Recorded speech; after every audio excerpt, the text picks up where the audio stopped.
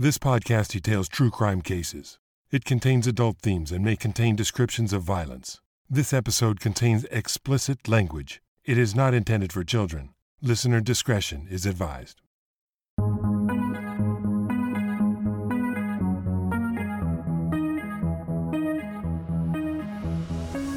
Thank you for joining me for today's episode of Once Upon a Crime. We're celebrating Rocktober with our series this month, Bands Gone Wild. In these episodes, you'll hear all about bands on tour and some of the craziest things that have happened on stage during these tours. If you're new to the podcast, I'm just going to point out a couple of things about these episodes this month. Number one is that they're a little different. Instead of having our usual true crime case that I research, write out, and narrate for you, I am doing something a little bit more casual.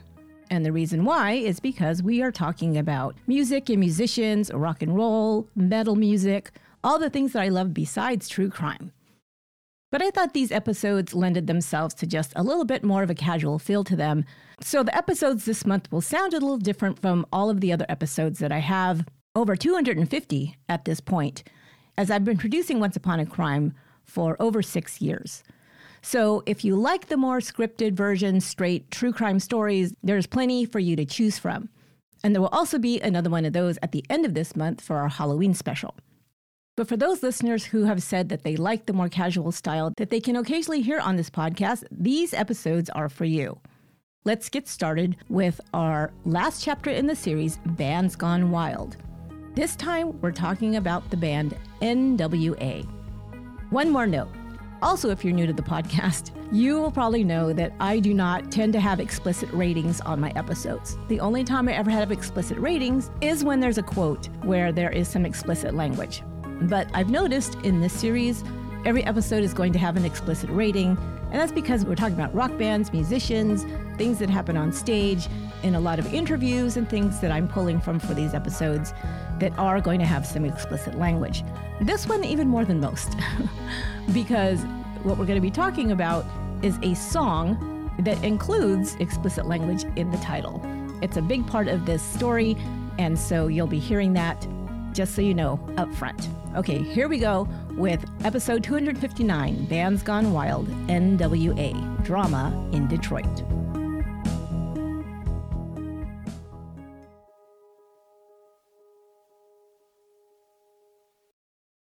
So in this episode, we're going to be talking about N.W.A. This band is today considered one of the greatest and most influential hip-hop groups that ever recorded.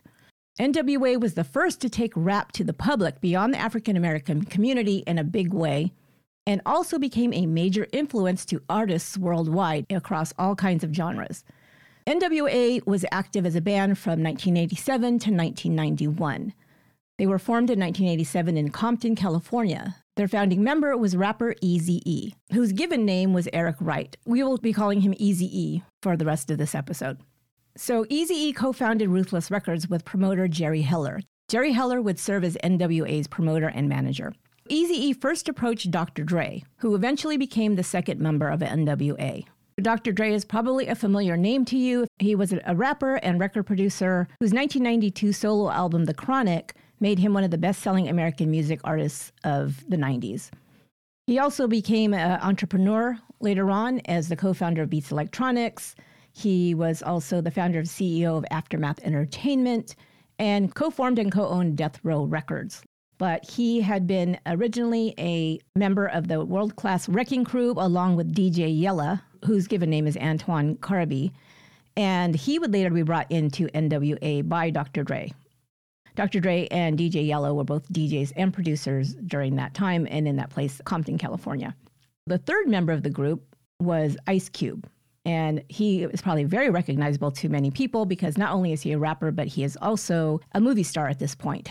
He's been in many movies, including the 1995 comedy Friday, which is one of my favorites, Boys in the Hood, a 1991 drama that was named after a 1987 rap song that Ice Cube wrote. He was also in the Barbershop series and 21 Jump Street series and the Ride Along series. So he's been in quite a few movies. So that's way later on in his career. We're going to be talking about his early career here when he was just an up-and-coming rapper and got recruited to rap with N.W.A. and form this group. Okay, we got Eazy-E, Ice Cube, Dr. Dre, DJ Yella. Okay, and also Arabian Prince. He was a promoter and he became a short-lived member of the group. And MC Ren, Lorenzo Gerald Patterson, and he also became a member of N.W.A. So they formed in 1987 and very quickly gained a following. The first single they released, Panic Zone, came out in 1987. Now, this would not be their first studio album because it was a single, and it was released on a compilation album titled N.W.A. and the Posse. On that album, there were 3 tracks from N.W.A. and also the solo track recorded by Eazy-E, Boys in the Hood. Okay, so 1988 is when N.W.A. released Straight Outta Compton, which was their debut studio album. And this album received gangsta rap's first platinum certification. So, huge seller. But gangsta rap music in the late 1980s and early 1990s, it was not known by the band. N.W.A. originally called their music reality rap. But gangsta rap is a subgenre of hip hop that reflects the life experience by inner city American Black youth. N.W.A. would say that they wrote songs that reflected the reality of their own lives and those of other Black urban youth in their communities. And some of the themes that they would often write and rap about were over policing in their communities, racism, violence, drugs, and police brutality. We'll go into that in a minute here as we talk a little bit about Straight Outta Compton, the album.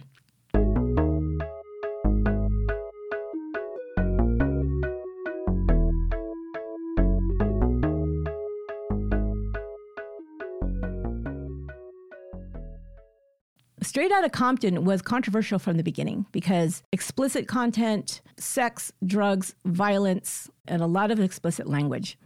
It was one of the first albums to feature a parental advisory sticker on the packaging. Remember when that became a thing? Or maybe you don't, you might be too young for that. But you didn't used to have advisories, stickers on albums. Well, first of all, most of the time, those kind of records couldn't get made or at least wouldn't be published because it just wouldn't be produced by record companies. But then, of course, as times evolved and there was more language and things on music, then you started having some people come in and say, you know, we don't want this because our kids are buying these albums, they're playing them, and there's explicit language, and we didn't know that was in there. We wouldn't have let our child buy it, that kind of thing. So N.W.A. was one of the first to have one of these stickers. The label actually just said, warning, moderate impact, coarse language, and or themes. Moderate impact. I'm not sure what that means, but I thought that was interesting. Once you slap that sticker on it, of course, young people are going to want it more, right? It's a taboo nature. So the taboo nature of N.W.A.'s music only resulted in more record sales. Radio stations wouldn't play these records because of the language and because of the content, but the media coverage surrounding this forbidden music, if you will, more than made up for the lack of airplay of their songs. Straight Outta Compton sold 1 million copies in the first year and eventually went double platinum, selling over 2 million copies, which was huge, especially for a rap album. It was the first rap album to gain 5 stars from Rolling Stone magazine. It peaked at number 9 on the Billboard's Top 200.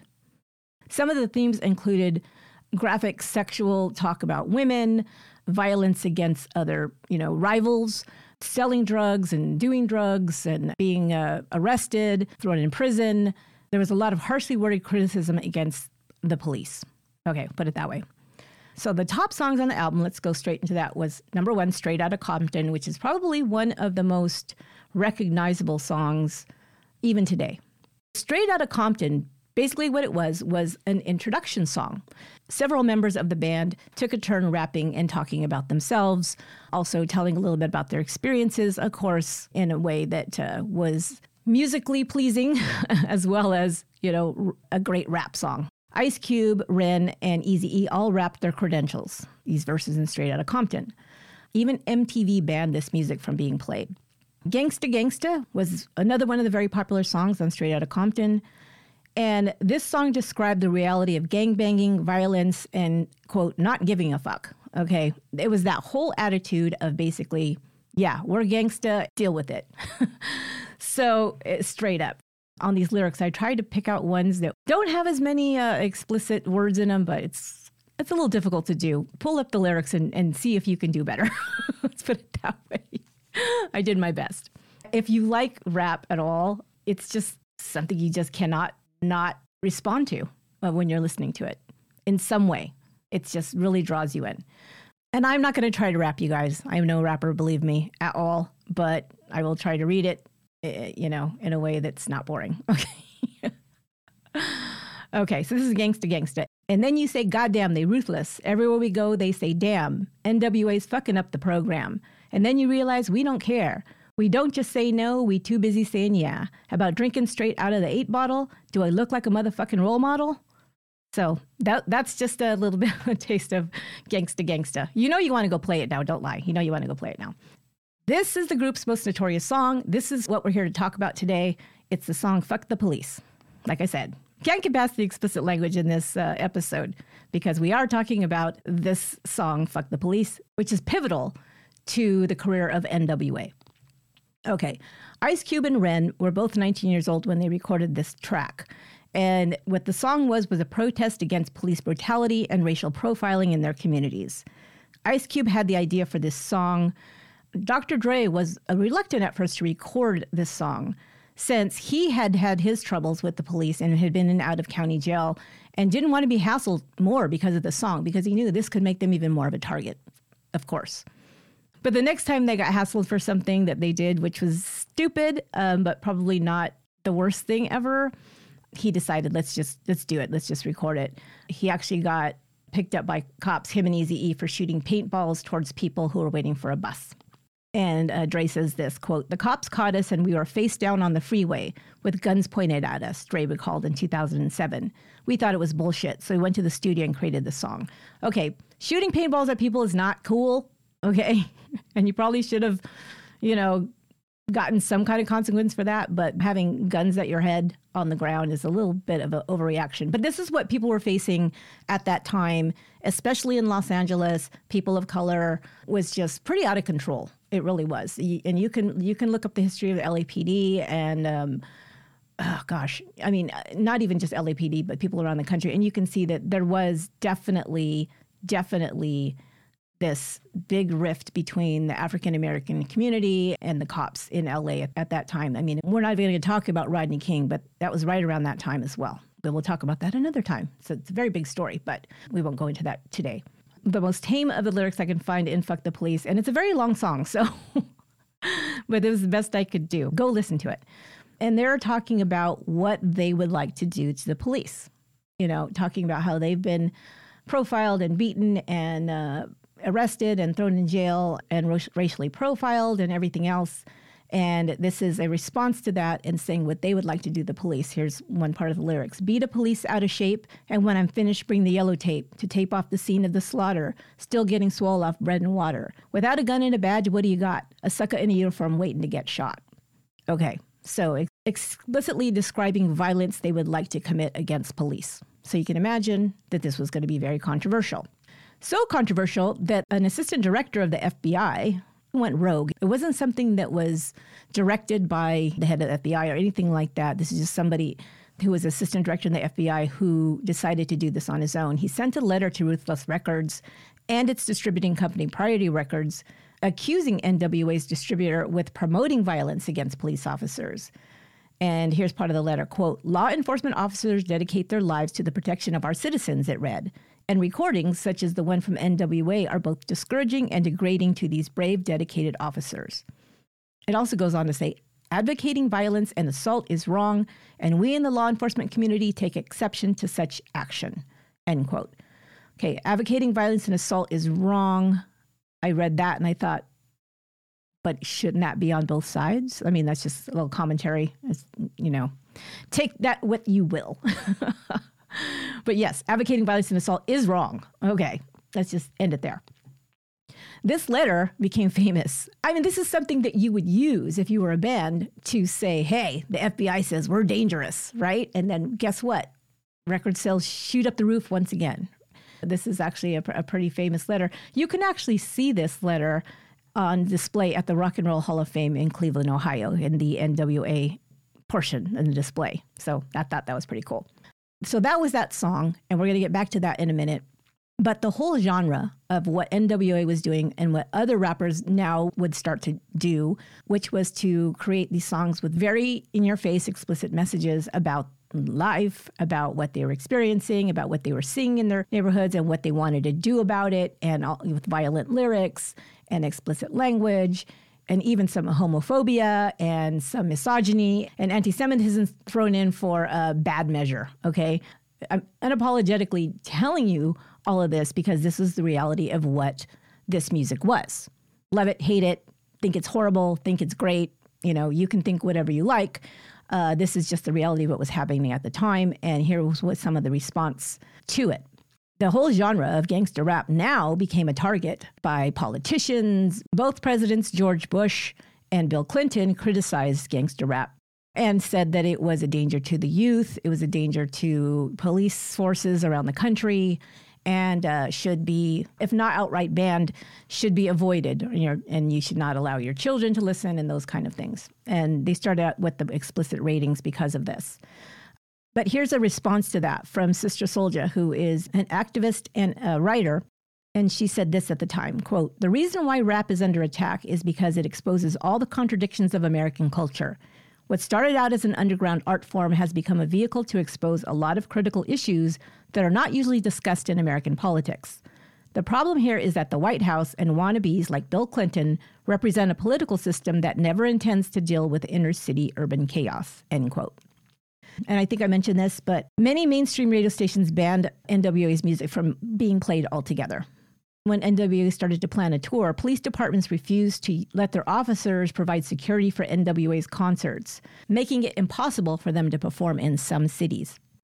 So Darrell Brooks would serve as the tour's promoter, and because he had to go around the country and figure out how he could get permission for N.W.A. to take the stage in various cities, N.W.A.'s manager, Jerry Heller, had to sign agreements with Darrell Brooks as the promoter, certain things.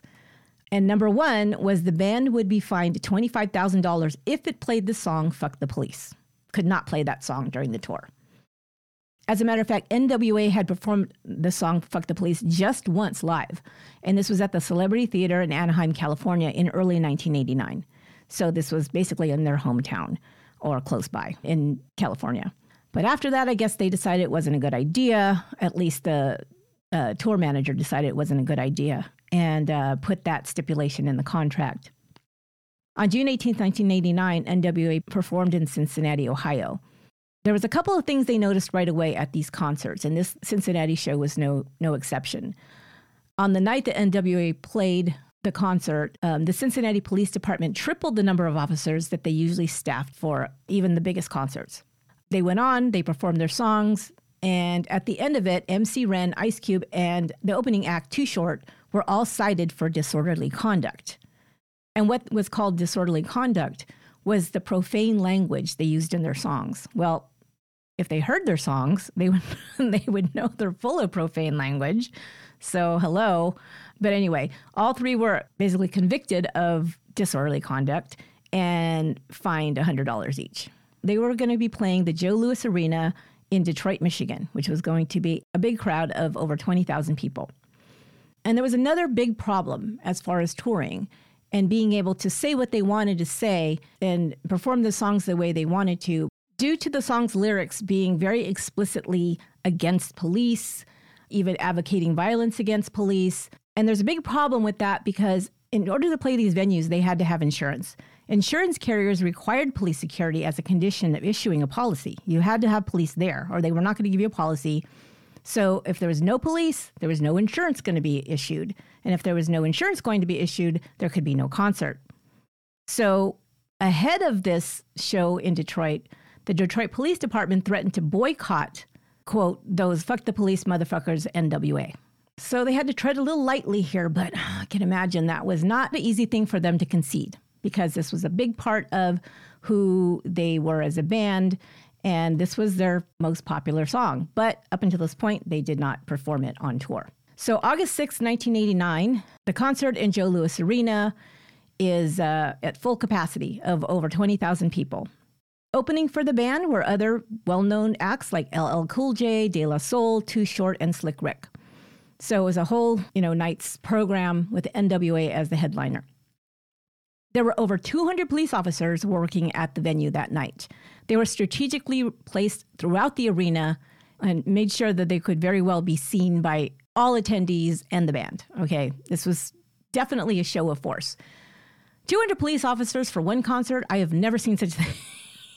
Never. I mean, was there anybody else left in Detroit to police the rest of the city? It just seems like quite a bit. And it was so funny because I was reading about this ahead of time and I'm thinking, okay, how did they justify that? What did they say? And they said, well, we knew it was a rap concert, so there would be marijuana there. So we had to keep an eye on that. Like basically we had to arrest everybody for marijuana. Good luck with that, right? But of course, that was just an excuse. And I'll talk about why they were really there in that great number in just a moment here.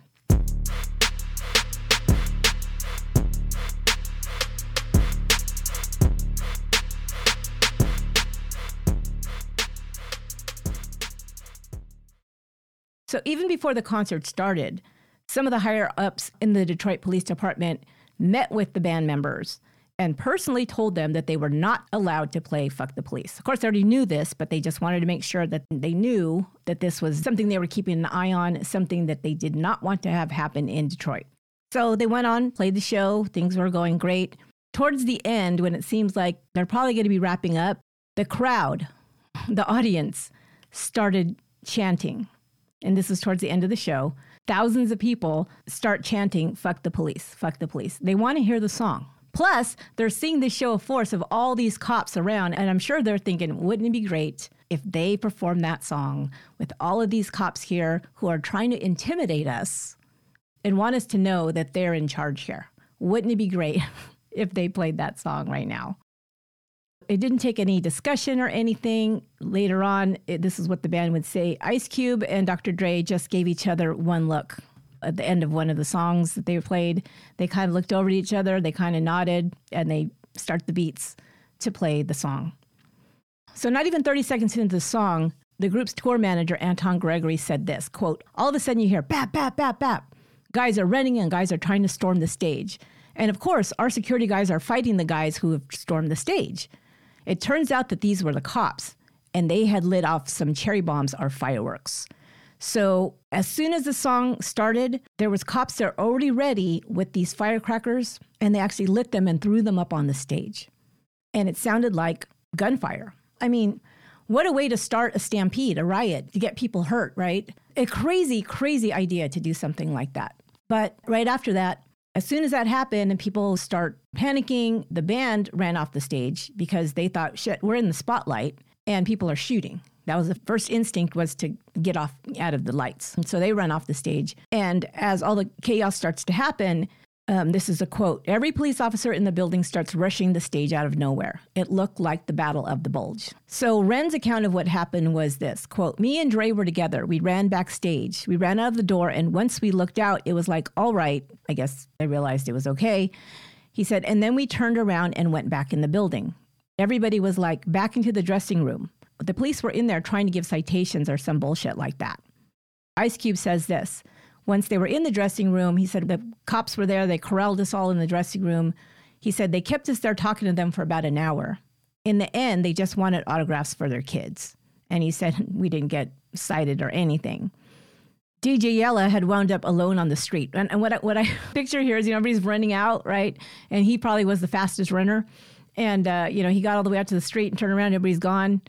It's like, oh, shit, everybody's gone. It's one of those things. You ever do that? Oh gosh, now I'm telling stories about house parties and running. Okay, I won't go there. He says this: "We all went different ways. I ran into the parking lot," he says, and then he had to walk. He ended up walking back to the hotel room because everybody else ended up getting in a car and going to the hotel. So now the band's off the stage. But at the venue where the audience was, it's just mayhem. It's just mayhem. Cops, like I said, had swarmed the stage. And they swarmed the stage and they immediately jumped up and began pulling out amplifiers and pulling out the plugs, which is, is that a cop's job? That's so weird to me, but that's what they did. Then some of the cops made their way backstage where they ran into LL Cool J's area where his dressing room was. Now, the bands all had their own security at the venue, so they're guarding the performers and the area where they're getting ready, where they're backstage and all that. So LL Cool J security was there, and the cops started rushing at them while the security began fighting the police. So LL Cool J's security and the police are fighting, and it was just chaos. It was chaos back there. It's just something you don't expect to see happening, like where the cops were like hassling the performers. I mean, audience members, you could see maybe like that would be more normal, that they would think, oh, these guys are out of control. Let's just crack some heads. But the performers themselves and their security, it didn't seem like a normal thing. In the end, 9 adults and 9 juveniles were arrested, and they were all misdemeanor charges. I mean, what could the charges have been? Running away from cops or, fighting with cops who are fighting with you. Yeah, it's just strange. So this is an interesting aside in this story. So that night, the tour manager returned to the hotel where the band was staying with a briefcase full of cash from the show, so from the ticket sales of the show. He also brought plane tickets for the band to return to LA. And the production manager at that point called the band's bus driver and asked him to check on the, quote, 2 cases of guns that the band carried with them on the road. 2 cases of guns they carried on the road. Wow, that sounds... I didn't know that happened. I mean, do bands carry weapons around? This is on the bus, so of course you can get it through, not like you're in an airplane or something, right? And this was what interesting too. The band's first thought was to drive over the border into Canada in case anything was about to happen, like arrests were going to happen, or they're going to throw them in jail. Maybe the cops would beat them up, or who even knows? Worse than that. So there's like, hey, if we need to get out of here, let's go into Canada. Well, I guess you better get rid of those guns before you cross the border. But right after that, the police arrived to confront the band. And this is when they corralled the group, according to Ice Cube, and kept them there but didn't arrest them. That was really kind of it. It was kind of an anticlimactic ending to it. But it was just an odd thing that the fact that they were using words that the police didn't like, expressing sentiments in their art, which was their music, that the police didn't like. And they were now going to just create this chaos in this concert, which could have very well become very dangerous. People thought there were guns being shot off. There could have been people there with weapons that maybe started shooting themselves, or people were running, panicking, 20,000 people trying to get out. There could have been people that are trampled. We know this happens in concerts. We've talked about this in the series. It just was very irresponsible.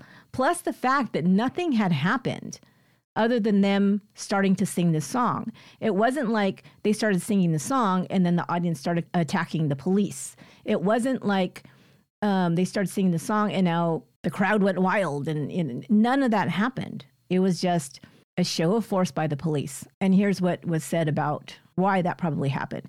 Now, this account came from a retired police sergeant, Larry Courts, who was actually there that night.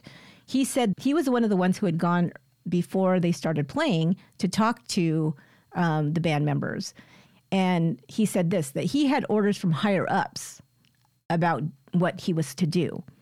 He said, we had contact with the band in advance, that there was one song that they had out at the time.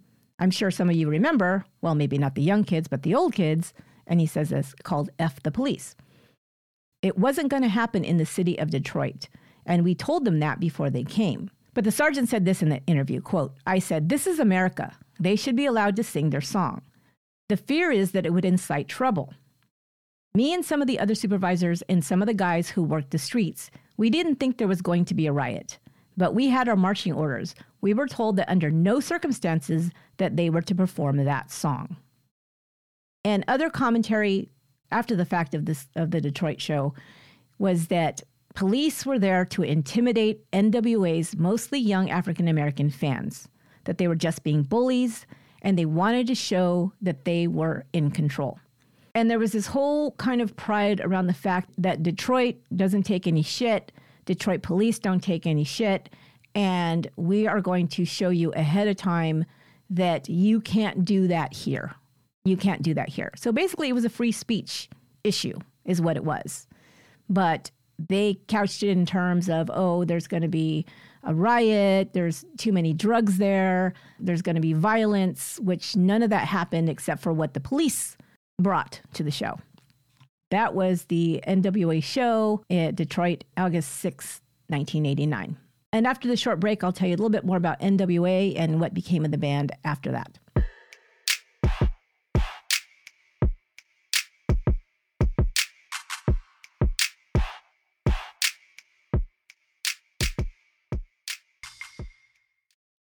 In 1987, the band was formed. In 1988, Straight Outta Compton became this platinum-selling album. But by the end of 1989, the band had split up. Ice Cube was the first to leave the band in December of 1989, and he left over a dispute over royalties. He had written over half of Straight Outta Compton's lyrics by himself, and he felt like he wasn't being fairly compensated. He brought a lawsuit against manager Jerry Heller that was later settled out of court. He then embarked on a solo career that was very successful. His first album was released in 1990. He didn't mention anything about his former bandmates in that album, but N.W.A. released their second album, 100 Miles and Runnin', released that same year. That's the same year that Ice Cube released his solo album.